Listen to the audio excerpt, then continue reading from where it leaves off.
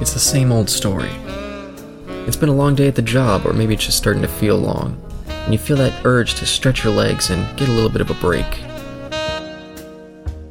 You walk down the street, or maybe you get behind the wheel of your car, and you feel the weight begin to lift.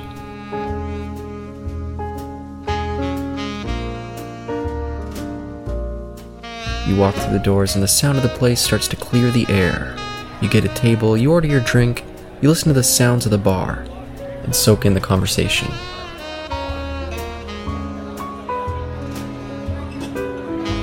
Welcome to the TNE Speakeasy, with your hosts, Eric, Isaac, and Caleb.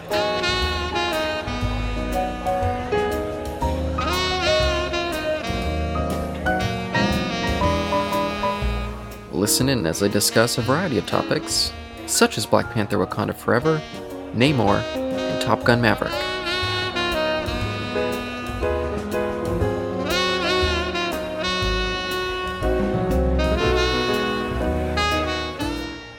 Okay, what was I talking about? Karate Kid? Okay. Yeah, you're Karate Kid. Definitely watch Cobra Kai. Cobra Kai, the best... Oh, it's not a prequel. Best sequel ever to the Legacy IP. Wait, when are we getting that? The Mr. Miyagi prequel. Oh, he's dead. Oh, fuck. Oh, prequel. Oh. Yeah, Prequel. Yeah, No, oh, fuck. They've pulled a fucking Paramount Star Trek in whoever owns the rights to Karate Kid, because those fuckers, the movie studio announced that they're going to make a sequel in universe to the Karate Kid story. It's going to come out like in a couple years. But Yeah. the geniuses who've been making Cobra Kai, the producers, they don't know shit about this movie. So all the fans are like, what the fuck? How is this going to be in universe?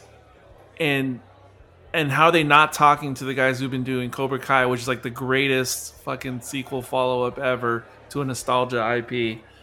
And so everyone's like, what the fuck? And the only explanation is like, is it going to be a prequel? Because how else could you fucking do something in universe that doesn't jibe with the Cobra Kai series? Which is the dumbest thing ever, by the way. Because those guys are like the Filoni of the Karate Kid universe. Why would you not consult them if you're going to make a new motion picture? Because these guys obviously know what the fuck they're doing. So I don't know.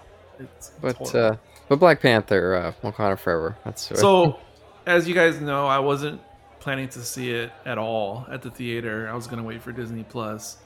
But I think it was my Spotify or something just started randomly playing this song.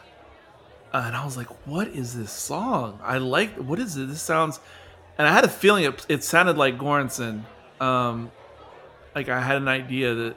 Because it was this random pop song, or pop-ish song, indie pop song in Spanish. And I was like, I really like this. And I was like, what is this? And I looked at my Spotify and it said Wakanda Forever soundtrack. And I was like, wait a second. And I was going to ask Caleb, but I didn't. I was going to ask him, is this actually in the movie or is it just in the credits? Because if it's actually in the movie, now I want to watch the movie just because I'm curious about this song. And I didn't even ask Caleb. I just took a chance that it's not just going to be in the credits. And I went to go see it. And also I wanted to check out the remod at this local theater. I wanted to see what they did with the remod that they did recently. So that was another excuse. So I went. And despite it not being a perfect movie, and by the way, I watched Black Panther again like a day or two before I went to go see it. And breaking news, apparently I hate Black Panther worse. Or more. Worse? Yeah. I dislike the movie even more now that I recently rewatched Black Panther. All the things that we discussed before that I don't like, is just multiplied worse after my recent reviewing. Anyway, despite all that, and I do have issues with the movie in general, or the story in general, I have to say, at the end of the day, I actually liked Wakanda Forever more than Black Panther. Well, I guess that's not a high bar for me to clear, but I actually did like it more. And I was expecting to hate this movie, or not hate, but I expected it to be on the same lower tier level where I place Eternals and Shang-Chi and Black Widow. I was expecting a movie on that level for my tastes, but it somehow exceeded that. Well, I kind of know what the somehow is, because it turns out that song in question, oh my gosh, it actually features in the actual movie. You know, it's not just in the credits. And I love that scene. That scene was amazing. And if you don't know what scene it is and what song it is, it's when, oh my gosh, I don't even know her name, but it's when, oh my god, I don't know anybody's name in Black Panther. Oh my gosh, I was gonna pull up the cast, and I was like, no, I don't need it for this. What was The sister, when the younger sister gets basically welcomed into the underwater kingdom. Oh yeah, Shuri. Oh my, yeah, Shuri. Oh my gosh, I just love that scene. I love that song. I love the way it was paired together. Oh, wow. And weirdly, I guess overall it is what I liked about the movie. And it's weird because, you know, I used to read X-Men comics. That was like my main comic reading when I was a big Marvel fan of their comics, like in the 90s primarily. And then a little bit again in the mid 10s. I went back to the X-Men comics again. And despite all that, I never really knew that much about Namor in the comics or otherwise. And I never really... And I know some things have been altered for the Wakanda movie, but I never really realized his full roots. Or maybe I just don't know how much they were altered for this particular movie versus the comics. Because again, I'm not that knowledgeable on Namor in particular. But I actually really liked the whole look and concept of I can't remember what the people were called, the Namorians, in the movie. Telecon. I actually, they actually got me with that stuff. I actually thought it was really interesting. And, you know, I meant to bring up Apocalypto more when we were discussing Avatar. And it's, yeah, you know, I have a crazy love for that movie. And of course, anything that reminded me of that movie, even if it was just visual texture, I guess that really did it for me.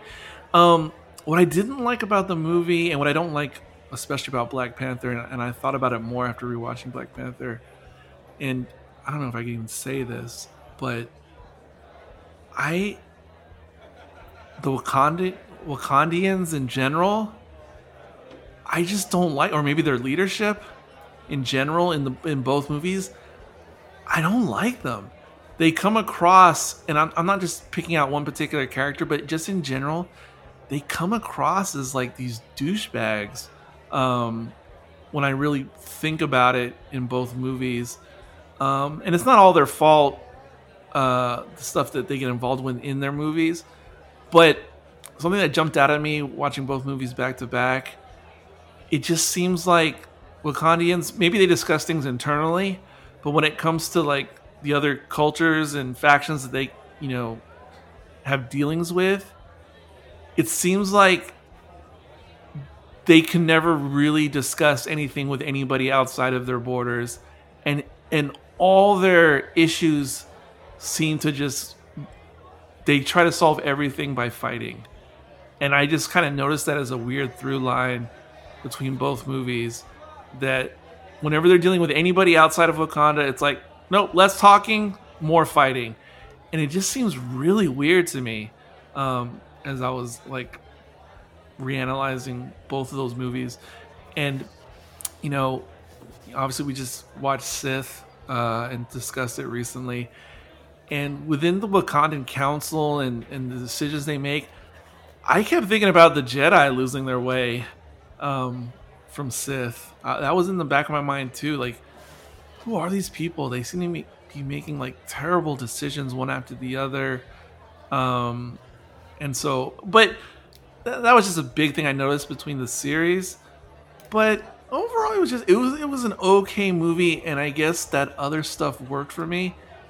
And it's weird because back when I discussed Black Panther originally on Sci-Fi Party Line, I felt really trepidatious back during that podcast recording because I was either the only person or one of two people on a panel of like 6 people. I was either the only person or one of two who was like not black or African American on that panel. And everybody in that discussion absolutely adored Black Panther when we were discussing it. And I was a little bit afraid to say that it was just kind of meh for me.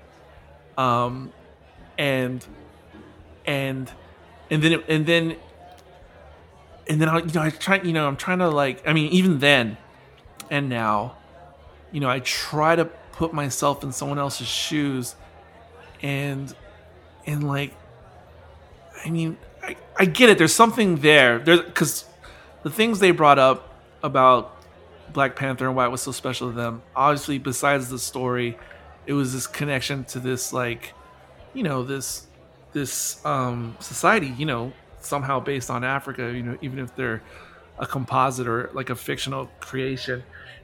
And I even said it on that podcast conversation.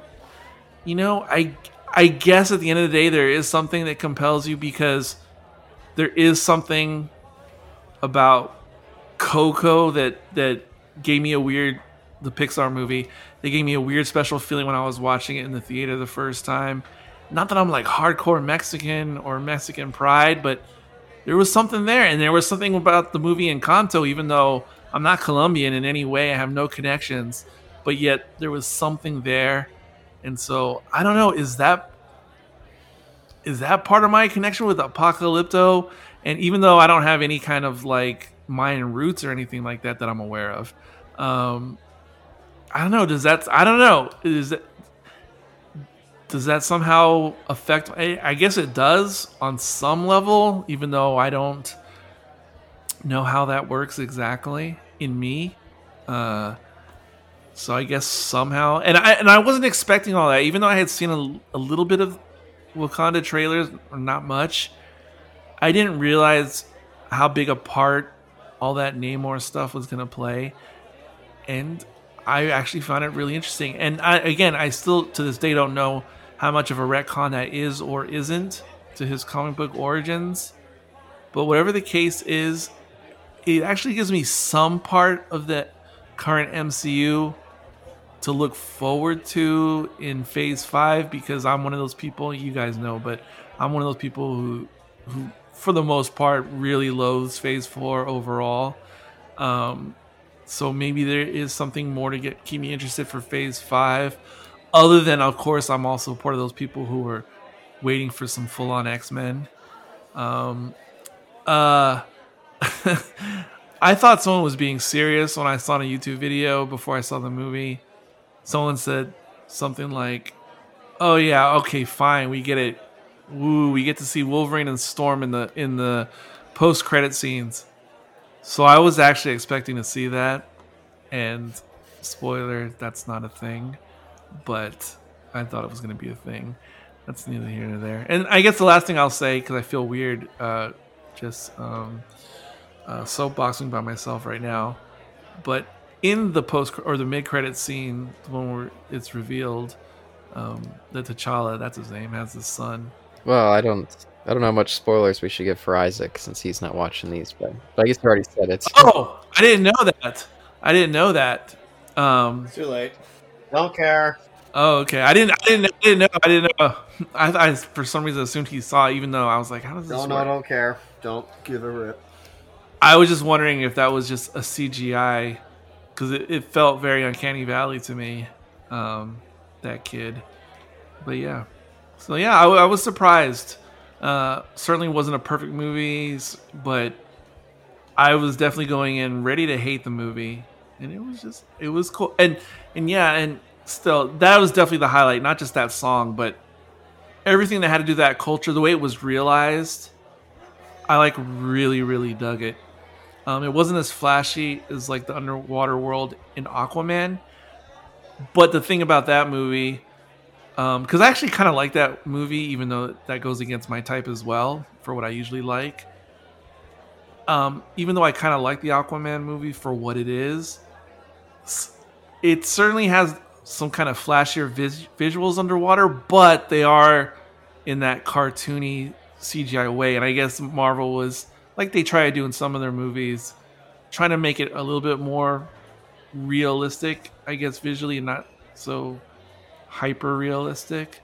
But that stuff was cool. Stuff was cool, and I don't know. They almost should have called the movie something else. I don't know. But no, that wouldn't work either if you called it something else besides Wakanda. But I think it was. I don't know. I think it could have brought in more people. Had more people been really aware of what else was going on in that movie. Because, like I said, I was about to skip it, but I heard that song and it was a siren song. It just pulled me in. Eric, what do you think of the cinematography? It's like I said, it's mostly fine. It's mostly Marvel as we know it. It wasn't as bad as the CG in Black Panther. Certainly not that bad. But it was sort of run of the mill as far as MCU is concerned these days. But of course, again, extra marks for the underwater. Just the way it was realized, man, that was awesome. That part made it worth it. Was that the underwater stuff with with not Atlantis? Was that better than Aquaman and Atlantis? Well, like I said, I prefer it, but maybe that's because of the cultural stuff that's woven into it. Well, it's not just that. It's not just the cultural stuff. Like I said, Aquaman is cool and all, but it has a look that looks like an updated Star Wars prequel look. Or like something akin to Speed Racer, the live action movie. Whereas I can just watch Aquaman and just, for whatever reason, I can suspend my disbelief. Like I said, this is against type for me because on paper I should hate Aquaman, the movie. But I just took it as like not seriously, just as like a fun popcorn movie. So it actually weirdly worked for me visually, Aquaman. But no, I would certainly take Wakanda Forever over that. That being said, while some of the, I guess, the more realism that's brought to the Wakanda underwater stuff, as much as I appreciate that versus Aquaman, it definitely does not have the pop of what I've seen in the Avatar trailer. And that's a whole different thing. Avatar 2, obviously, for a lot of different reasons. So it does not have that kind of impressive pop, but it was still really cool. What do you think of the editing of it? Was it too long? Was it too short? What were the scenes like? How did you feel about that? Length was fine. Like I said, it was enough there to keep me involved. I mean, just like any other MCU movie, as far as I'm concerned, just there's a lot of implausible stuff, or seemingly implausible, within the actual story itself or plot. And maybe one chase went a little bit longer than I would have liked. That being said, though, again, comparing it to Black Panther, whereas we said somewhere, I don't know if this is on a recording or not, but at least for me and Caleb, I basically, my brain shut off whenever action happened in Black Panther. I actually kept up with most of the action scenes in Wakanda Forever. Like, I was still kind of like much more invested in them across the board versus Black Panther. What do you think of Ludwig Göransson's music? Fantastic again. Now I'm a little bit worn out on the Wakanda beats. Like I've kind of like heard that stuff enough from both movies, but the new stuff that he brings into it because of the other culture, that is all top notch. One thing I forgot on the downside, and I guess it ties into cinematography. While it wasn't as egregious as the final battle in Black Panther as far as the CGI overuse and reliance, the ultimate finale or climax battle, without getting into any spoilers, it kind of suffered from some of the CGI, even though it's a completely different scenario than the original Black Panther. It was still like, crap. Just when I was enjoying this movie, why do they have to end it all with this crappy looking scene as far as effects and setup and look and that was distasteful. But other than that, the rest of it was mostly looked fine. Okay. Acting. What did you think of some of the people's acting? So, like, how did Angela Bassett fare? The person who played Shuri, Lupita Nyong'o, sorry, and whatever her face's name is from The Walking Dead. How did you think they? Do you think they fared a lot better? Not and this maybe on this better, but like, do you think they really gave their characters their all? What did you think of those guys? Yeah, honestly, everyone did pretty great. And what's his name? Martin Freeman. In his previous MCU appearances, like virtually all his previous appearances in the MCU, I was always distracted because his American accent never really worked for me. So for whatever reason, he pulled it off the best in this movie. It wasn't as distracting to me in this movie as it has been with all his other appearances. Everyone else did fine. Shuri, who I actually thought was kind of weak in the acting department in Black Panther, and I was kind of trepidatious about that with this movie. No, but she worked. She worked in this movie.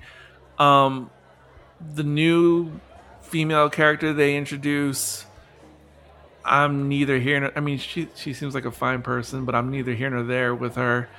Angela Bassett, I guess she has the other performance that I don't think this movie would. But if it got any Oscar attention the way Black Panther did, I feel like they'd almost be campaigning for Angela Bassett to get some kind of like Best Actress or Lead Supporting Actress Oscar nomination in some wacky world. Like, it seems like that's what she's poised to be or what she's doing in the movie. I think she's fine as an actress, and I think she gives it her all. But that being said, that shit was way over the top. But I don't think it was her fault. I mean, I think her character was being over the top. I don't think it was the actress's fault. I think it's the way she was written intentionally. And for me, it was extra plus, and it felt really strange and jarring to me where they took her character. I wasn't a fan of it, but I'm sure I'm probably a minority opinion on that. I'm sure most other people would have positive things to say about her character and her performance in the movie. So how do you think the guy playing Namor? I don't even know who the actor is who played Namor. Yeah, he's not really. I don't think he has any prior history or credits or that anyone knows about. Yeah, I wasn't sure about him. Just seeing some interviews prior to seeing the movie, because he did seem like a very untested actor in general. But that being said, the way it comes off in the actual movie, I think he was cast well, and he totally worked for me. He was great. He was great at the end of the day. Very nice. I think you've gone through everything. What would your best thing be if I could ask you this? Oh, of course you can ask, but it's absolutely, for me, Namor's world, and all that stuff. And yeah, I'm almost a little curious to know more about his true backstory from the comics, and I guess I'll get to that eventually. Huh. Oh boy, you're talking to like a Namor super fan over here. So, and I'm assuming, like other characters, there's probably been some rebooting and retconning just within the comics over the years. There has to have been, considering how old a character he is. But yeah, I don't know how I'd feel if I had more attachment to the character and then I was coming into this movie. I don't know if that would radically change my feelings about it. But with what little I know, I'm cool with it. That's fair. What's your worst thing? Unless you already said like the final fight scene. Yeah, it was kind of that. It was that, and like I said, just the realization that Wakandans they don't seem they seem too much like the Jedi and the Jedi Council in the prequels. Very closed off, very slow to like realizing things before it's too late. and they just seem to really want to solve their problems with fisticuffs first, more than really, like, they seem like the least empathetic faction out there in the MCU, as far as like they only see things from their point of view and are not interested in anybody else's point of view. Well, I mean, they are isolationists after all. Like, they closed off their borders for so far. Certainly. And, you know, a lot of things I'm saying about them, you could say about Namor's people, but they're so, like, New Kids on the Block in terms of, like, the movie series that's why I don't have a lot to say about them yet. Because, you know, they haven't been around that much in the movie series. Well, so TBD on them and what I think about them, because you could say the same thing. Like, they're really into their own view, and they're like even more isolationists than Wakandans. But yeah, they're still New Kids on the Block to me. So I don't know. Yeah, fair enough. I mean, you could also even say that about like the Inhumans in Adelan, just because of how, like, well, one, they're on the moon, and two, they are also, you know, just like freaks of nature.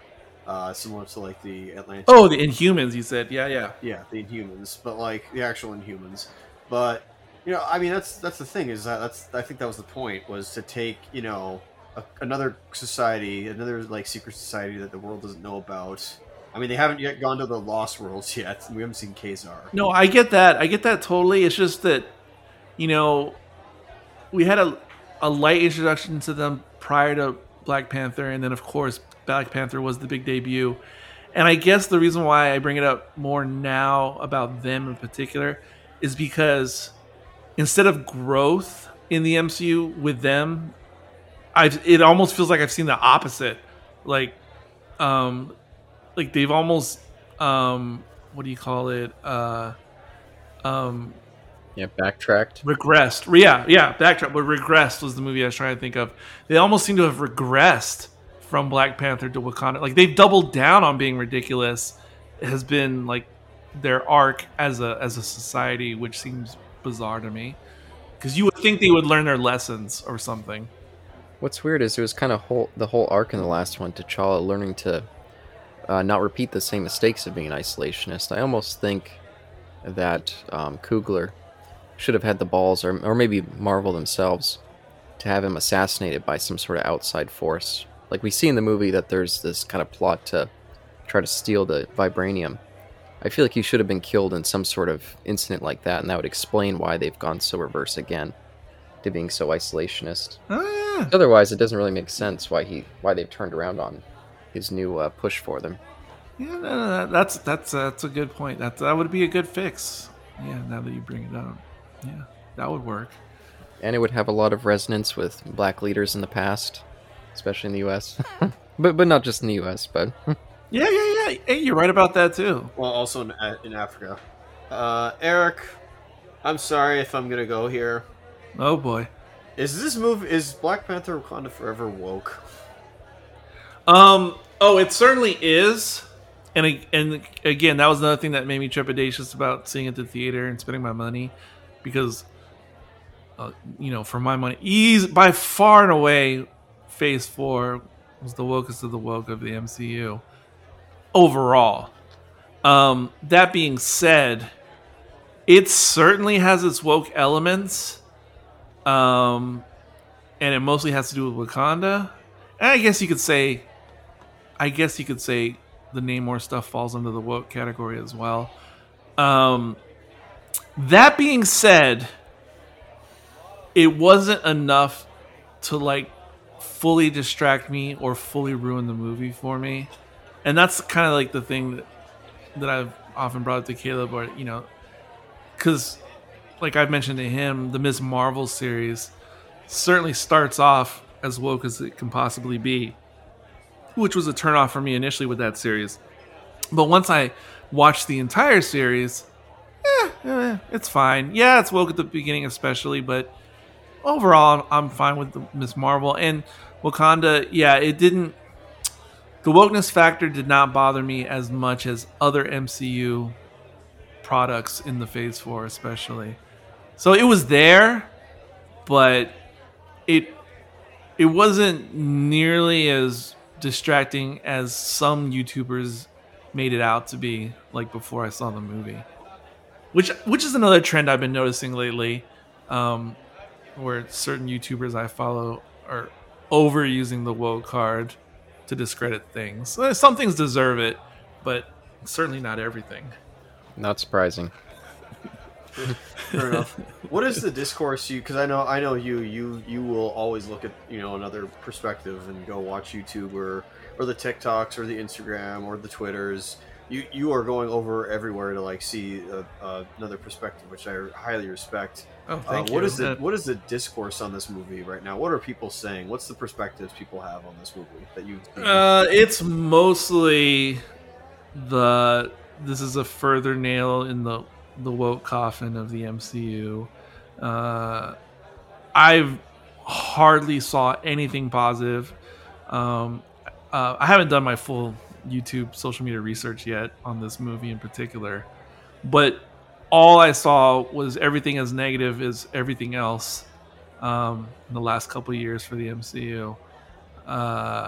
It was just lumped in with everything else, and it did not help. And I'm actually a little bit surprised by the overall box office, because regardless of my personal feelings, I would have expected this movie to do as good as Black Panther or possibly better. And the fact that it underperformed actually kind of surprises me a bit. And I don't know what exactly that is. I don't think that's just wokeism on its own. Maybe there is something to this MCU fatigue I'm hearing about, which is similar to the Star Wars fatigue they talk about with that franchise currently. I'm still not sure if that is really a thing, the way people say it is. I'm sure there's some of it somewhere, but I don't know if that's the biggest culprit, or if this fatigue, whether it's Star Wars or MCU, what they really mean, people are. It's not that they're tired of either thing. It's just they're tired of things that they perceive as mediocre. And I also wonder if maybe this movie suffered the way people say that Solo perhaps suffered it, and Andor perhaps suffered in the Star Wars universe, in that both of those, Andor and Solo, followed some really unpopular things in their respective universe. And I wonder if maybe that's what affected Wakanda, is that people really didn't like some of the previous stuff leading up to it. Maybe that's. But I was really surprised that it really didn't do what was expected, because the original Black Panther just seemed like the golden child, regardless of what I or anybody thought about it. It seemed like one of the golden child movies of the MCU. So I was kind of surprised. And like I said, I actually liked it more than Black Panther, which was interesting to me. I think the marketing didn't help. I agree. Like, the trailer seemed very obscure. Like, it didn't really tell you what was going on. It just seemed like it was going to be kind of an emotional, like, cry fest over losing Chadwick Boseman. They really sell that it's all about grief.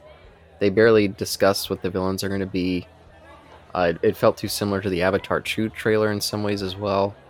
So I just feel like it just didn't quite sell itself as something people need to see. Yeah, I think you're right. Because I could certainly imagine a completely different trailer for that movie that would have pulled me in, at least. Because certainly what I saw was not pulling me in any way. Because, whatever trailers I saw was, oh god, this is just more of the movie I don't like already. Which was what my feeling was. But, yeah. I can't even remember what Isaac's original question was. It wasn't woke. Sorry. That was before. What were the other perspectives? Like, what people? In your little sphere of people? What are they saying? Yeah. Just more of the end of the MCU. More of it just going down this woke path of which there's no recovery.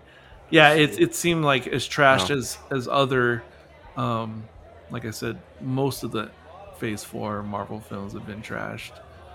Yeah, and I'll just say, again, I did not see the woke element. I'm still confused by that. But I'm curious for you, Isaac, because you told me that you wanted to start this recording discussing this because you had something that you wanted to mention. Yeah, What was that? well, it was, but let's just just one more thing. Oh Any boy. last thoughts you want to say? Like you want to get off the table, or you want to get off your chest, Eric, about Black Panther: Wakanda Forever? Well, again, it didn't affect my enjoyment of the movie that much, but the wokeness in particular, in this particular movie, um, it's definitely the hard matriarchal push for the Wakandan civilization in this movie. It's hard. Like they push it hard. And I'm not saying that's good or bad. I'm just saying that definitely falls under what is the woke tab. And then, like I said, I don't know that much about Well, Namor's origins, but I feel like from my outsider point of view, um, there's a vocal minority out there of haters who look at whatever's been done to Namor as some wild wokeness being applied to him as a character, which, again, this is my outsider point of view because I don't know what credence there is to that. I'll just say, I mean, who else would have taken over Wakanda? It seemed the natural flow. I don't see how that's woke. I mean, our queens and there's definitely queens that exist in our world. I don't think that's No, there's nothing. There's nothing wrong with a matriarch. There's nothing wrong with that. But the reason it falls into the woke category is because literally every single strong person in the whole Wakandan world now in the MCU is a female, save one, and that's what makes it woke. Not that there's a female in charge; it's that it's all female except for one male. That's what makes it woke. I mean, I thought that certain tribes on the African continent were matriarchal. So how is that yeah. woke? Like in the past, like I don't see that as woke. I'm not saying it doesn't exist in history or in the world, even presently. I'm not saying it doesn't exist, but that was the hard turn that separates this movie from the first one. Well, fair enough. All right. I don't necessarily know if I see it, but again, I think I'll always be a difference with woke. I feel like I just don't fully. It doesn't fully click in my mind the connections to get there, but Again, it didn't like affect greatly like my feeling on the movie overall, but I can still see it in front of me, even if it didn't get in the way of the movie itself for me. yeah, and I'll say I am surprised to see some of those Namor people coming out screaming about wokeness. As a big Namor fan, that was certainly not my issue. I don't give a fuck about wokeness. It was much more deeper character issues that troubled me very deeply walking out of that movie. But I've already ranted about that enough. I feel like I've exhausted on my Namor frustrations. See, I don't know much, and I just remember from the times I did see him in comics because he did show up sometimes in the ones I read, just not a lot. But whenever he did, my my uninformed takeaway just from the comics was, man, this guy's a super dick. Oh my Yep. god. Oh yeah. Oh my god. I was like, God, this guy, what is his chip? But again, I don't know his full origin. But they're like, God, Well, I what mean- what happened to him? Fuck. Come on, Eric. Like he's got a whole legacy to uphold. He's the first mutant. Well, that's not really its legacy. Well, I'm aware of that. I'm aware of that fact. I just don't know, like I said, I don't really know his real backstory in any shape. That's the one thing I'll always say about him, even though that's like that's not. It is true. I'm just Yeah, like, it's barely a part of his character, really. It's not something they ever focus on, except when he shows up in X-Men. See, I never know anything about. Yeah, I don't know anything about his origins other than the movie, really. So I really don't know about him. Yeah, I'm a big Namor fan. I've been wanting to see. That was actually one of the first comic books I ever read. Is a Namor comic, and it was one of the ones I've been wanting to see long before the MCU ever got started. I was always wishing that they would make a Namor movie, and I knew when they made Aquaman, I was like, oh, that's it. I'm not going to see Namor. And so it makes total sense why they completely changed the character in the way they did, but it still hurts. Oh, wait, because you're saying because of like the cinematic Aquaman, like you knew that Namor couldn't be whatever Yes. it was. I don't know. It all makes me curious. Yeah, because Aquaman was essentially a ripoff of Namor in many ways. They changed some of the character elements, definitely, but in terms of being the ruler of Atlantis. I kind of see what you're saying. Again, me being kind of ignorant on Aquaman himself, I kind of see what you're saying, and yeah, I'm just really curious now about Namor because being a Marvel guy, he's always been like unexplored territory for me, and he always seemed like more forgettable to me because, growing up, I always knew there was Aquaman and Namor. I always knew that, and as little as I've ever known about Aquaman, I certainly was more familiar with him my entire life than like who's this Submariner guy? Like what in the world? Oh, and I think it's an intentional move on Marvel's part. I think they have something against the Namor character, and they've had like almost a 40-year campaign of trying to bury him. Why do you think that is? I have no idea. I have no idea either. But as a Namor fan, just always not serviced by the company that produces comics. Like, is it one of those things maybe because it was like they don't want to do the royalties because it's a different creator since he's from a different era or something? Like they have a beef with the estate. No, they consistently use him, but he's always a side piece in someone else's book. He hasn't had his own solo book in like almost 30 years now. Oh, I didn't know it'd been that long. But also, like Aquaman, and I'm no expert on either of them, but like Superman has like his constraints. Like if you're trying to write a new Superman book now, like what the fuck are you going to do with that? If you're just coming onto the scene now as the writer for Superman, it kind of seems that way to me for an undersea character. Like what the fuck? Like how do you come up with new exciting things week in week out for a character like that? It seems like so difficult.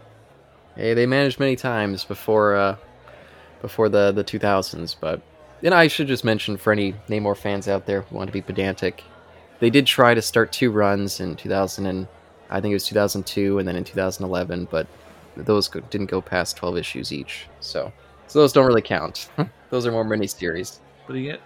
But speaking of someone who really knows most about both those characters from their recent cinematic excursions, as much as I enjoyed Aquaman as a popcorn flick, just judging these new interpretations, I think Namor just comes across as way cooler to me than Aquaman on screen.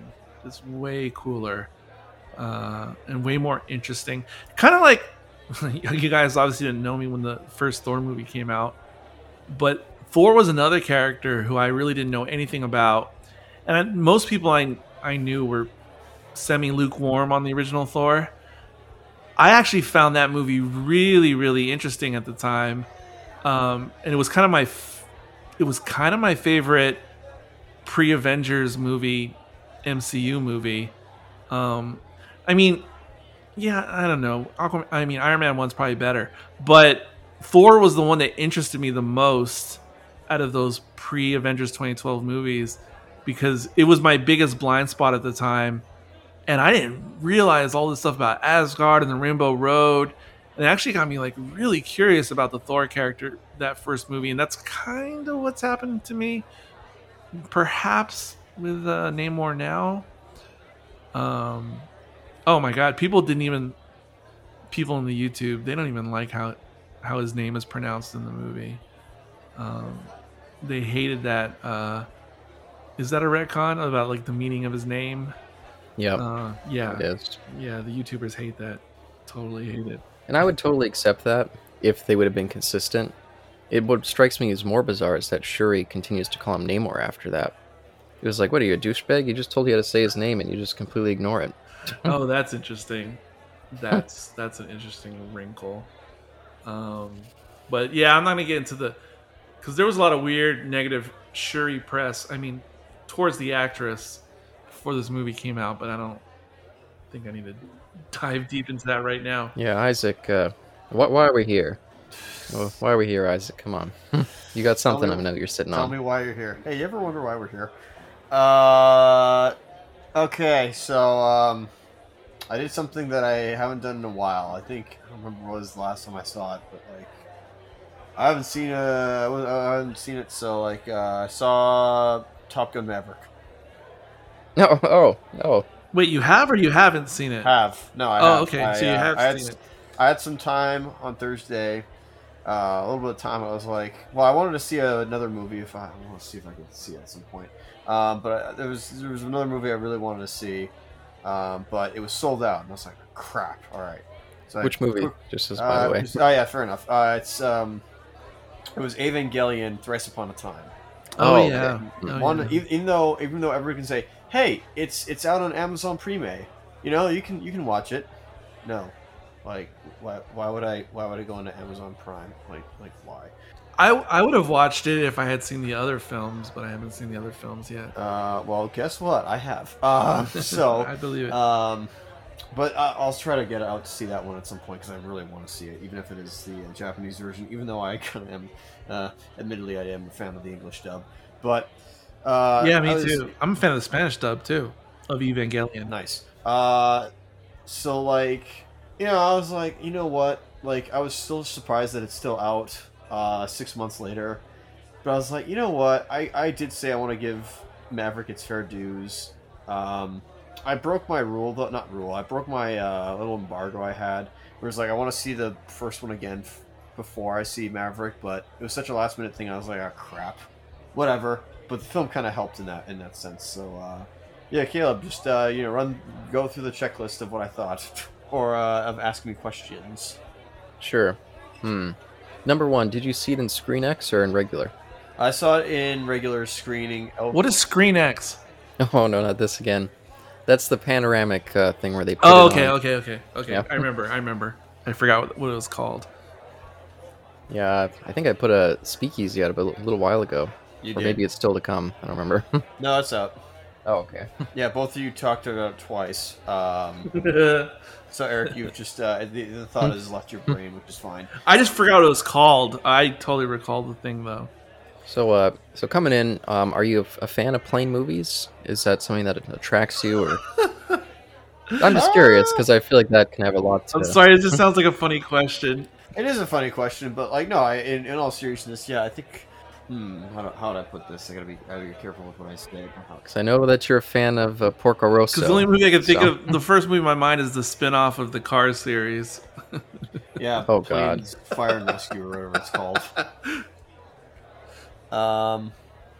Well, I'd say I probably am. But we don't get too many. Well, I'm ignorant and haven't seen too many flying movies, so I can't comment on that. But I kind of like that idea of just flying, and we don't really get that many true fighter movies. And while you'll probably disagree with me on this one, Caleb, I don't know about Eric, but it is nice to actually see an attempt at a military story in a way. This is not a military story, I get that, but just actually using military jargon and dialogue and the correct maneuvers. I enjoy that stuff. I like it when a film is technical like that. Mm-hmm. So yeah, and I know we discussed this a lot during our Godzilla anime thing. I mean, you both really enjoy seeing a plan that's fully laid out. Oh yeah, that it's really relayed to the audience. I'm assuming you enjoyed that aspect as well, knowing your inclinations. I was really surprised that it was we open it with almost immediately after the little prologue. We open with it, and I was like, wow, just right off the bat. I don't remember if that plan was even. Well, it wasn't even there was no plan in the original Top Gun, right? There was just it was just them fighting, right? Not fighting, but it was just them training, and to see compete who gets into Top Gun. That's interesting. Where you almost could say they could do a rehash of it, because just that's all life is just rehash. People try to get into the academy and they either fail or they don't. And it's that could be almost every movie. But in this, all the recruits are Top Gun, correct or not? Mm-hmm. Okay, so they're all established as Top. There's no it's not. Oh, I gotta get into Top Gun. It's just everybody already is in Top Gun. Okay. So yeah, it was an interesting plan. It was based off of something I hear. It was based off of a real okay, they made it a fictitious thing, but it was based off of a real life event. I think either that I wasn't aware of this. America conducted. I could be wrong on that, but something like that. Just obviously they made the scenario a lot more tense. But yeah, I don't know. I'm glad they had the plan there. I think it worked. What else are you going with? Yeah, I was also going to ask, in terms of so much of the movie's training. I talked to a few people who found that they were like, it was kind of boring. I kept waiting for something to happen. And how did you feel about that aspect of it? Well, the training was some of the best parts. I don't know what they're talking about. I agree. How could? Why would they think that's boring? But of course, I know why, because they want to see somebody's head get blown off Oh, by a plane or something, and I'm like, that's not. You're not. You're in the wrong movie, buddy. Go watch some other schlock. Well, I'm curious, Isaac, how familiar are you with the original Top Gun? I've seen it. I have the steelbook. Oh, Um, okay. I have. That's why I said I wanted to watch it before I watched this one, but I didn't get it. It was a last minute thing, so I did not have that chance. I had the same thing. Nor, like I said, I'm lazy procrastinator, so like I just never got around to it. Um, but yeah, I think that was the fun stuff, especially when like Maverick is basically like testing all these guys, and there's the arrogant guy there, the stock arrogant man. Um, he's there, and he gets his like not comeuppance, but he certainly gets his like he's going after Maverick and thinks that he's a hotshot and whatnot, and then Maverick just like outclasses him. It's kind of fun to see that. One might say that's just like kind of white man or old white man, like showing up everybody. It's like I don't know. I kind of like didn't. I distanced myself from that and just said it's kind of cool. Just seeing like a character that has had been around for 40 years. It kind of just shows like the veteran versus like all the newbies. It's kind of nice to see that. Oh, I loved it. I was welling up a little. Oh, wait, were you saying Cruz was the arrogant guy, or you're talking the other character? No, the other guy. Oh, okay. No, the dude. Whatever their name is, I forget. Right, Mhm. I can't remember their names either. Um, But no, I just want to say for myself for a second that when I was because I was a bit trepidatious, certainly going into this watching Maverick, even though I wanted to see it, because I definitely had the fear that because there's all these things that have been revisited lately, like Ghostbusters, and I don't know, numerous other things from the 80s that have been revisited 25, 30 years later. Cobra Kai. And I was really afraid this was going to be like original 2.0, or like original, we're just going to up everything, but it's going to have like all the same beats. And in a way, it does have the same beats in a way. But as a whole movie, I was like, wow, I just hope this is good. I know it's not going to be in my head. I know it's not going to be as good as the original, but I just hope it's just a good movie to some degree on its own. Even putting the visuals aside, because that's an obvious slam dunk versus the original, even Yeah. putting that aside for a second, I'm actually surprised. I was surprised walking out, and I thought it more like a month later after I saw it. Especially once I rewatched Top Gun after seeing Maverick, because I hadn't seen the original in a while. Oh my god! Even putting the visuals aside, they kind of make everything better. In a way, I think, because even the training scenes or drama or between characters, even like trying to make, even though it's a side, it's not the main part of the movie, but even trying to make a more believable love story, I think it's almost improved in every possible way. The only thing you could kind of give the original over the sequel, which is kind of like an unfair fight anyway, is to say something involving like the Goose character. You don't have anything that heavy in the second, but other than that, which is almost a freebie, it actually surprised me that the sequel surpasses the original almost in every way. I agree. I very much. I was not expecting that for like a legacy sequel. Yeah. And I haven't seen the original Top Gun since it's probably been like 12 or so years, maybe longer. But I was expecting this one to coming in. I was like, it's probably going to be in a similar vein, but it felt like it was in a whole new another level. But again, I need to go back to the original to fully judge. But Yeah, and I still love the original. Don't get me wrong; it's definitely a flawed movie, but I still think it's better than most movies from the '80s when you revisit them now. But another thing, you were saying how we don't get a lot of like flight movies, and it was something good to have the military jargon and something. You're right. We don't get a lot of flying movies these days like we used to, but we still get a fair amount of war or soldier seaman related movies. Certainly we still get those these days. But the thing for me that I was kind of, it was refreshing after I saw the movie.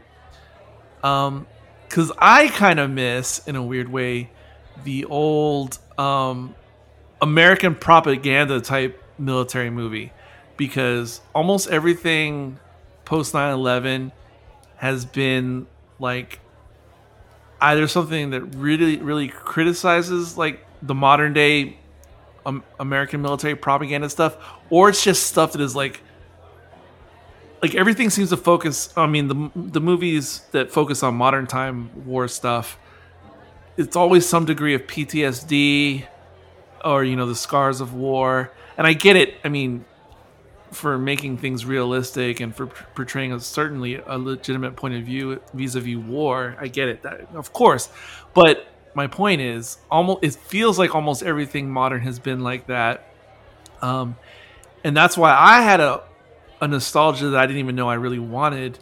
But for this old-fashioned Hollywood or 80s propaganda military film, I mean, without laying it on too thick, in a propaganda kind of way.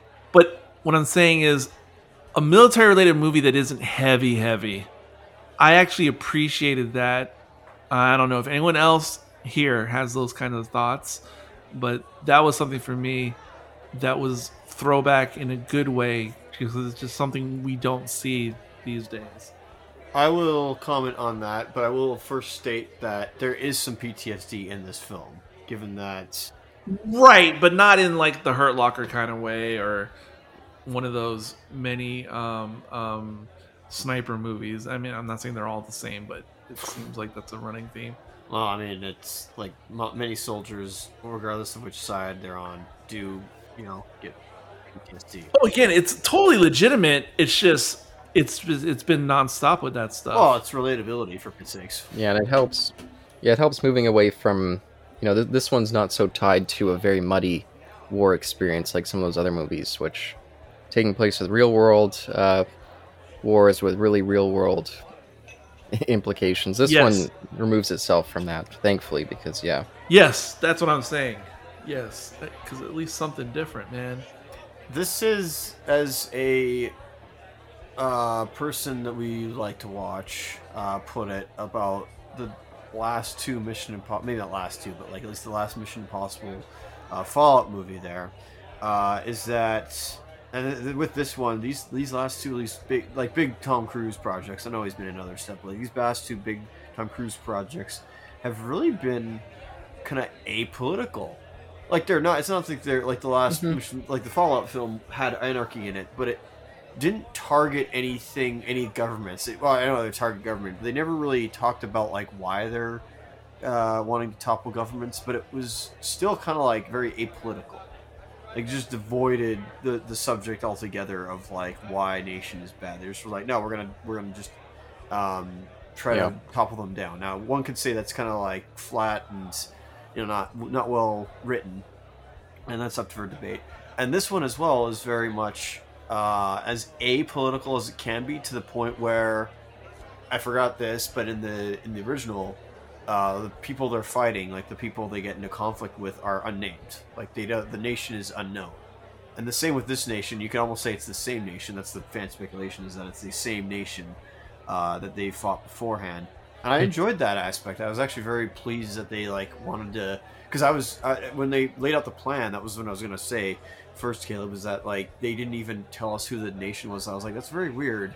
But over the time, I was like, okay, I see why they're doing this, because that way there is no, it's just it is us versus them, but they don't have to. It's a nice thing of not having to just paint a nation instead. Yeah. On that note, I think they went even more bending over backwards in this newer movie to make it a nameless nation. I know it was unnamed in the first one as well, but especially if you were conscious in the 80s, because it didn't have to be them, but 99% of everyone assumed it was either a Russian, especially because they're using MiGs, and I know not only Russians use MiGs, but still, in almost everyone's mind in the 80s, it had to be Russians, and if it wasn't Russians, it was certainly communists, even though it's not said. I mean, that's just what everyone's thinking. No, yeah, it's just like it's heavily like implied to be, but it's nice that they didn't say it. Yes, yeah. No one would think Yeah. anything otherwise with the original, but with this one, oh, they certainly bend over backwards to make it obscure, which I'm fine with.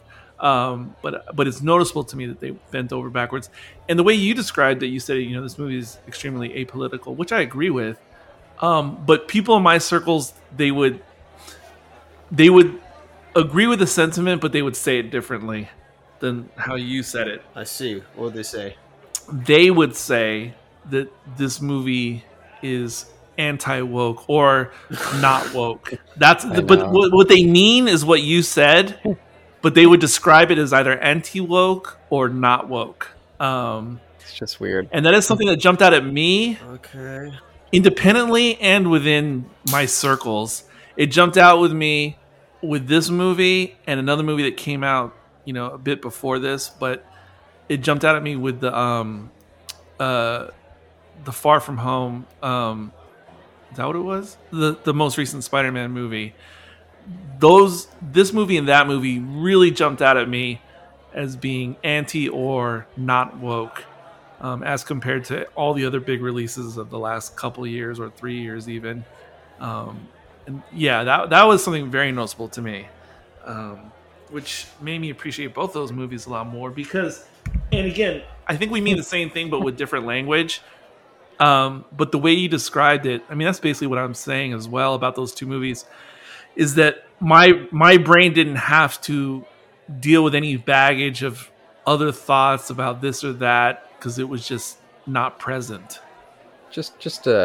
I would say because when I hear people talking about woke, I tend to think they're talking about social politics, not foreign policy. Oh, So in that regard, it sounds weird to say to put it in that regard. Unless it's become a catch-all term and it's just like encompasses everything. That's what I think. I think it's a catch-all. no. They usually, it's both, because they usually do mean it like you, just as you said. They usually mean more social. You're correct, but they also mean it globally as well. So it's like correct on both in a weird way. And I always throw out like, is the original Red Dawn, is that woke in their point of view, or is it not because it's conservative? Like it's a weird term. Oh no, that's not woke at all, because that is like, it's incredibly political though, and obviously so in your face. no, it is, but it's totally, but it's towing the line for the time that it was in. Like it was just like, well, okay. To make your argument correct, like to say that it was a weird funhouse mirror woke version, you could say that in a way. So at the time, but there's one difference. You could make them the same. You could call Red Dawn or something like it woke for the 80s if you mean that, oh yeah, this is absolutely towing the line in Hollywood in those days. Yes. Woke is considered towing the line in Hollywood in current day. The difference, though, between then and now is that Hollywood was giving the masses exactly what they wanted in the 80s. So they were in cahoots with each other. So mainstream, everybody was on board with that brand of wokeism, and Hollywood was happy to serve it up. The difference nowadays is that, I believe, at least speaking for the United States anyway, this could be different in Canada, but in the United States anyway, yes, woke is absolutely the culture of America, Hollywood right now, and has been. The thing is, it only appeals to a certain portion of the American population, and it's not like the overall mainstream portion of the country as a whole, as that 80s propaganda was. This is propaganda to a certain segment in current day United States culture, whereas in the 80s everybody was pretty much on board, Republican and Democrat. But that's not the way it is these days. Okay. I'll get to more of that later, but Oh no, let's move past this. yeah, Caleb, please, next point. I know you got a checklist. Yeah, and I was curious what you thought of Tom Cruise in general in this movie. He's a maniac. I don't mean like the character of Maverick. I just mean like Cruz is, as everybody says, is a maniac. I think, but it's you rarely see this kind of like actor anymore, where he's willing to do anything and everything. I don't know if he broke his body in this at all, but like it's like he did in Fallout. But like, man, yeah, this is yeah. He's certainly even though there's no like he's just like most of this like the stunts in the planes are real. They absolutely are, but not everything is. There is still CGI. It's not like he's not above using CGI, even though he's not the director. But he's certainly like more in favor of showing, models or actual airplanes than something fake with CGI. I mean, Yeah. Oh, there's no doubt about that.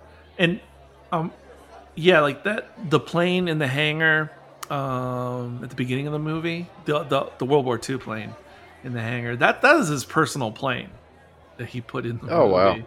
Because That's funny. he does fly planes for fun, like his personal life, and yeah, that was his personal plane.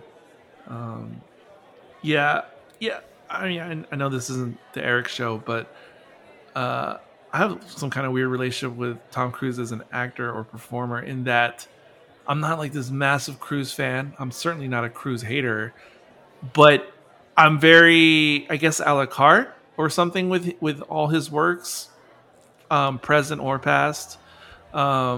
Whereas I will see him in specific things and think he's absolutely amazing in specific things, and then other things he does, I just completely pass over because I think it's not for me. I don't know for sure because I haven't watched those things. But it's like I'm very just selective and a la carte with Tom Cruise. And then when I see him in something I really like, I'm just like, yeah, this dude's amazing. Yet I've never been like a massive fan of him like I have been of other actors in the past. And I don't know why. It's inexplicable to me. now, Caleb, do you mean Maverick the character or Tom Cruise? Mix of both, but Okay. yeah. However you want to take it, really. Well, that's fair. I think he did a great job in this, like acting wise. Both the stunts. I mean, he delivers, of course. The stunts. Like, go see this movie just for the stunts. I will say that. But I think the acting wise, I think this is probably one of his stronger acting performances personally. Both with the character. I could be wrong on that. Maybe I'm just drinking the Kool-Aid here, but like again, I tried to separate myself from the fact of how like many accolades this movie has gotten, but I'm like, yeah, this is a good movie, and I enjoyed it. And yeah, I will go into more of it no, later, but I think I'll get to some of the scenes I'm talking about in a bit. But like, yeah, I think overall I did enjoy his performance. Yeah, and how did you feel like the younger cast integrated into the story for you? Well, according to Eric on some of the speakeasies, this is a woke cast. No, not necessarily. No, not necessarily. Okay, never mind. I thought that's what you said, but like, fair enough. Well, what did you think of them? You know, they are a new generation of Top Gun fighter pilots, and they have a lot of them this time. Well, they had a lot of them last time. Sorry, but I knew that they would only focus on a few, and I think they were all memorable. Maybe not. Okay, I gotta be careful what I say here because it's like I do remember the ones that stood out, and obviously they're the ones that did not stand out. But like, I actually want to hear what you think. Like, just with your whole like, you hate the trope of stock military characters, so you're gonna feel for them. What did you think of them, Caleb? Oh, I definitely don't think that they had that in this. No, I feel like they gave everyone. They did a good job of casting, where they got some somewhat recognizable faces, but people who could bring some charisma to the role and stand out, just in terms of their performances. Part of my bland military leads is I feel like they cast actors who don't have all that much charisma, and they don't really give much for the character, and it's just kind of like you're supposed to just accept them automatically. It's like, oh, there's someone who's serving, they're living for a purpose better than themselves, so I'm just supposed to automatically relate and accept them. I don't feel like that's the issue with this movie. Yeah, I forget where you said that. There was a couple. One would have been Is that how you feel about like some of the military characters in the Transformers movies? Yep, And 100%.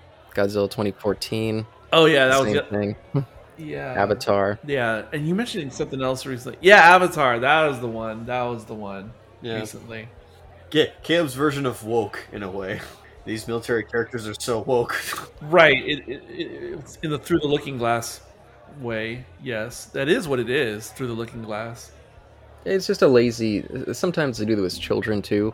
They'll cast like kids who can't really act. I mean, fuck. Jake Lloyd is in some ways a thing of that, where the directors are like, "Oh, it's a young kid. You're gonna just automatically like them." So I'm not too worried about that aspect. That part's already gonna win the audience. I feel like a lot of directors do that as well. This is 100% your version of woke from the other point of view. I mean, this is the same thing, just flip side. So what you're expressing and feeling right now, that's the same kind of feeling, just on the opposite side of the aisle, so to speak. Well, I would say at least this doesn't have some sort of vague political connotation. Because again, I think the woke thing is vague. They're pointing out, especially when it comes to bad writing. I always wonder, why are you attaching it to this trope rather than focus on the bad writing aspect instead of throwing it under this weird umbrella? No, but that's it. Well, okay, that's because again, you're not in their speakeasies, because that's exactly what they're doing. It's just their short. It's just their term for it. Because Catch-all. usually, what woke means, it's not just, it is to a degree, but it's not really the emphasis on the rote representation. That is part of it, but that's not the main thrust. The main thrust of it is the poor writing of specific characters. And they tend to go hand in hand in this woke era of, oh, you see this person who is representing whatever, whether it's orientation or POC or something, and then it tends to go hand in hand with really poor writing or character development with that particular, and then in those circles, that's boom, that is red meat for the woke tag, so to speak. And so you're expressing the same exact thing, except you're talking about those type of rote, Except, like you said, those war type characters who are like, oh, I'm supposed to just accept this because they're in the military. That's the same thing. Like, oh, I'm supposed to accept this because it's a woman of color, or it's a lesbian relationship. I'm just supposed to accept this, but it's about the poor writing. So, like I said, it's the same thing. It's just flipped on its head. yeah, except I only point out the trope when it applies. I don't automatically see a military character and automatically jump to, oh no, this is in the Okay, good point. This is in the woke category. Very good point. Because the knee jerk, I don't know what you call the other faction of the anti woke. I don't know what we call them. I don't know what the label is, but I don't know if we want to call them MAGA or something. I don't know. I really don't know what to call them. But those people, that's why they have knee jerk reactions. Like with this movie, they'll be like, "Oh, like yeah, it's a good movie." But oh, they had to do like the woke casting for like the pilots. See, that's their lazy knee jerk reaction. But see, because I'm not them, I go no. That's why, and I kind of remember what I said in the speakeasy about the pilots, and what I was basically trying to say then. I still feel the same way now. Yes, on their surface, it looks like woke casting. But again, that's the lazy interpretation of the movie. That's a knee-jerk reaction by those who want to call everything woke. And I'm like, yes, it looks woke, but when you actually watch it, it's not fair to call it that. Because that'd be as lazy as saying Alien in 1979 was woke because Ripley was like the hero of the movie. And see, that would be lazy to say too. But that's basically like if Alien came out brand new now, the knee jerk reactionist would just be like, "Oh my god, it's a woke alien movie about this little hapless little girl who ultimately defeats the alien when no man could." See, again, that's like surface level, like lazy opinionating. Yeah, I always think about that with Lord of the Rings. So they go back and watch that. Because there's that one guy where it's like, no man could kill me. And then she's like, I'm no man. I'm always like, oh, with the woke reactionaries, would they see that and just like, just like scream their heads off or something on YouTube? I don't know. Yeah. That's fair. That's fair. But Isaac, where were we here? I feel like we got off track. I love with the characters, the new characters. I loved all their names, by the way, all their Call signs? Oh yeah, call yeah. signs. Handles, thank whatever you want to call them. Handles, call signs. Thank you very much, Eric. Yeah, like Phoenix, Hangman. I actually forgot the other two, and then Bob. Oh yeah, Bob. That was everybody. What happened to Bob? Or what about Bob? Excuse me. What about him? Oh wow, what about Bob? Wow. When I was a kid, because I was hook, line, and sinker for the original Top Gun propaganda. I mean, literally, I already wanted to be in the military. It made me even more want to go into the military at the time.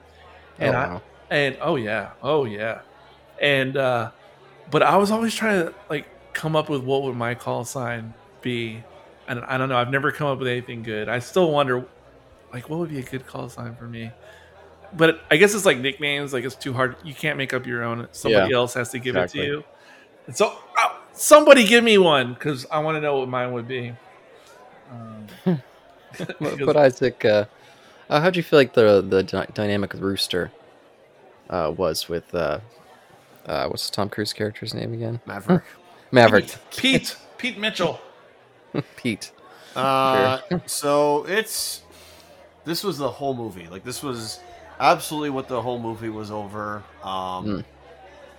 They really stressed that they wanted to bring in that idea, and this feels like a plot that has been done not to death in other movies. I mean, where like the character has stress over the fact that they have a son or something like that, and so they hold them back or whatnot. And maybe I'm just generalizing, but in this, it really worked. I think it really worked, and Miles Teller did a fantastic job with selling him that. I definitely believe him to be the son of Goose. I think he put on a wonderful performance. I think the chemistry worked between the two. Personally, I think it did, and they really sold it to me. Yeah, I just want to say when I realized what was happening, watching the movie early on, and I go, oh, okay, right, son of Goose. And Miles Teller is another guy I'm weirdly hit or miss because I think he's brilliant in some movies I've seen, and then he just bothers me in other movies of his. And so, because I went in pretty blind to this movie, I didn't know who all was cast and yada yada yada. And so when I saw him, I was like, oh no, this could go one of two ways for me. Oh no, he's Goose's son. I was really trepidatious, but at the end of the day, God, it all worked out. So yeah, I agree. He was fantastic. It was great. Yeah, and Isaac, how'd you feel about the little wrinkle with the plan failing, and him kind of Tom Cruise having to go back for Rooster? How do you feel like that worked out? Back. Well, I mean, they succeeded. It's just like it was the getting. Yeah, a little the wrinkle. getting out. Yeah, a little wrinkle at the very end when they get it out. It's like I figured because like no plan ever in history. That's not okay. Sorry, that's not true. I gotta be careful when I say asterisks. Most plans in history don't go off the way they do because variables will inevitably come in, like new variables, that unknown factors will come in that will change the way the plan is put out.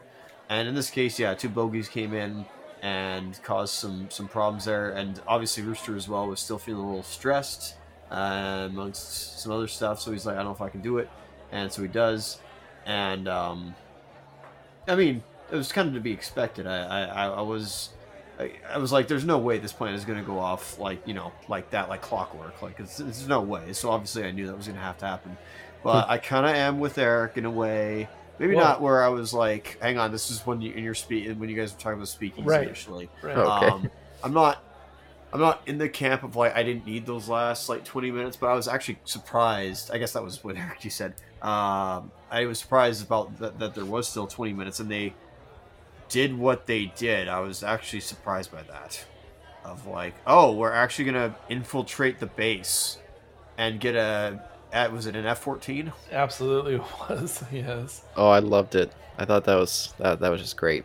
It kind of seemed a little unrealistic to me. I was like, I don't know if this works. Yeah, I could see that. Just because like the ground crews just don't happen to see them, so I'm like, this feels a little weird. And oh boy, now I have a new bone. I got a new bone to pick, or something that grinds my gears. I got a new thing, Caleb. It's brand new. this is the opposite of your like you whenever you see water or snow on screen. Oh man, this peeved me off, and it's such a Mm. nitpick, and it has nothing. It probably is absolutely nothing, but I'll tell you what, man. What really grind my gears is the fact that they're in this non-Russia snowy environment, right? And they absolutely do not have any breath showing whatsoever. I was like, Oh, interesting. of Mm. all the things they could have Oh, I didn't notice put in that. there, I was like, well, this is because I work outside, and Oh no, because I noticed it in other movies, but I'm surprised I didn't notice it in this movie. that's fair, but man, it just irks me because I work outside. I live in the northern hemisphere. I sound privileged. I'm so sorry if I do, but it's just like that takes me out of it when like they're in a cold environment and there's no breath, and I'm like, why?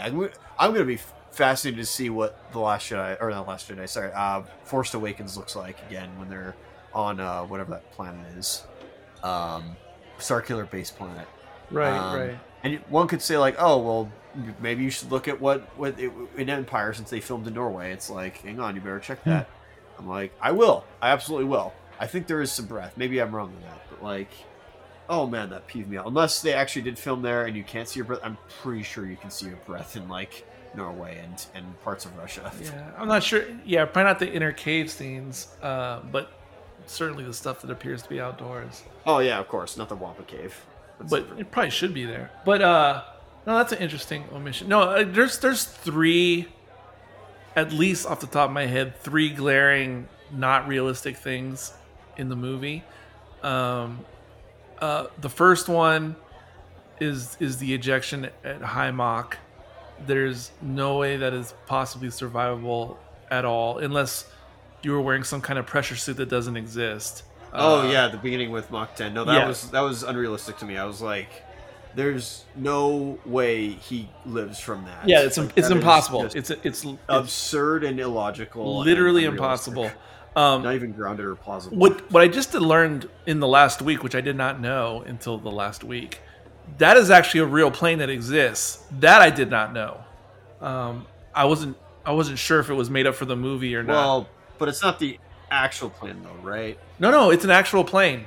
Okay. Yeah. Well, but it's not the plane. I think it is. I don't know. I don't know, but it is an actual plane that actually exists in real Okay. life right now. Like not just as a drawing, like it actually exists.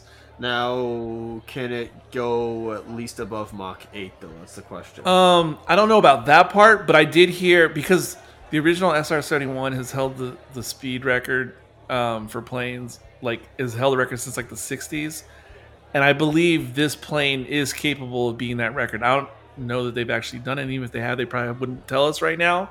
Of course they wouldn't.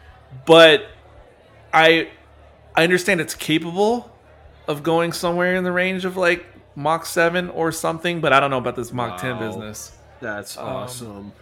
But yeah, because when I watched the movie, and I usually know about planes, I was a plane aficionado when I was a kid, and I genuinely had no fucking clue because as much as I know about future military planes, I was not familiar with this particular one. But it does really exist. So anyway, that was super implausible and fake-o. The other thing, I'm no expert on, aerial combat or tactics or anything like that. But it still seems to me to accomplish the mission they're trying to accomplish in the movie, I can't imagine why a current day real life scenario would be something akin to the trench run in Star Wars. Which is so funny that they like kind of do a trench run in a way.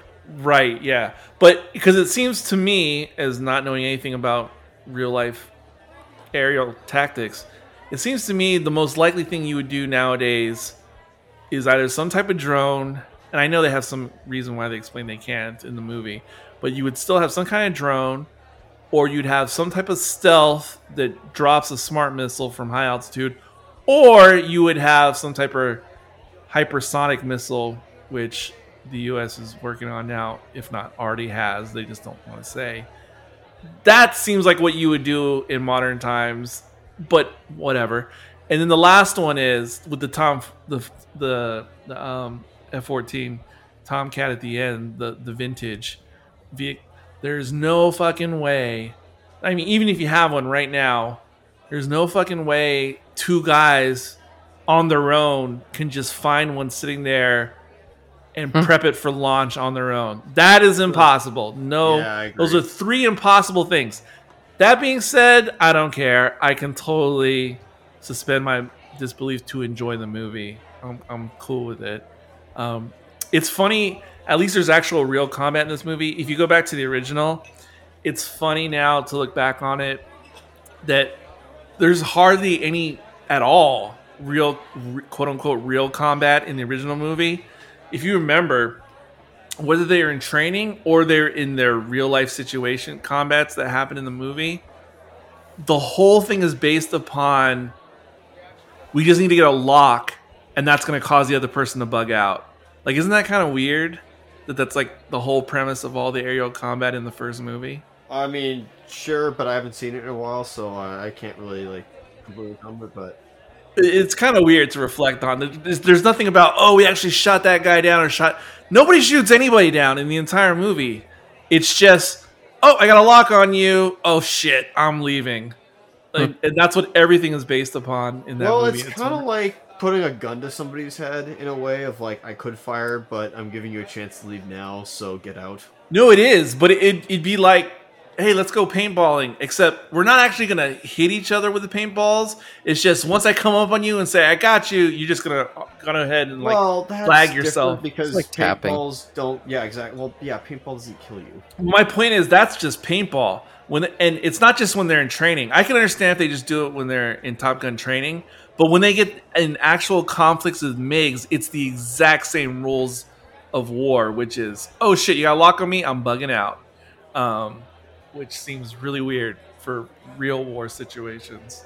Because, like, nobody plays by rules when it's actual, do or die time. Oh, but I should probably bail out on you guys. I gotta go make some dinner. I'm starved. So as far as like if you Well, have I'm any- starving too, and I'm going to this is obviously a bonus conversation I wasn't expecting to have. Of course, But I love it. I love it. I will continue more of this later, Caleb. Not for now because I know you really want it. You have to know. All right, sorry to take up all your time, but I haven't podcasted like in 2 weeks, so I had it all built up in me. That's fair. Well, it was good having you back in the bar here. Me and Isaac are always happy to have some familiar faces in. We got our regulars, but they're usually just boozing up in the corner. But always happy to have a friendly face. But anyway, yeah, thanks for coming in, and peace.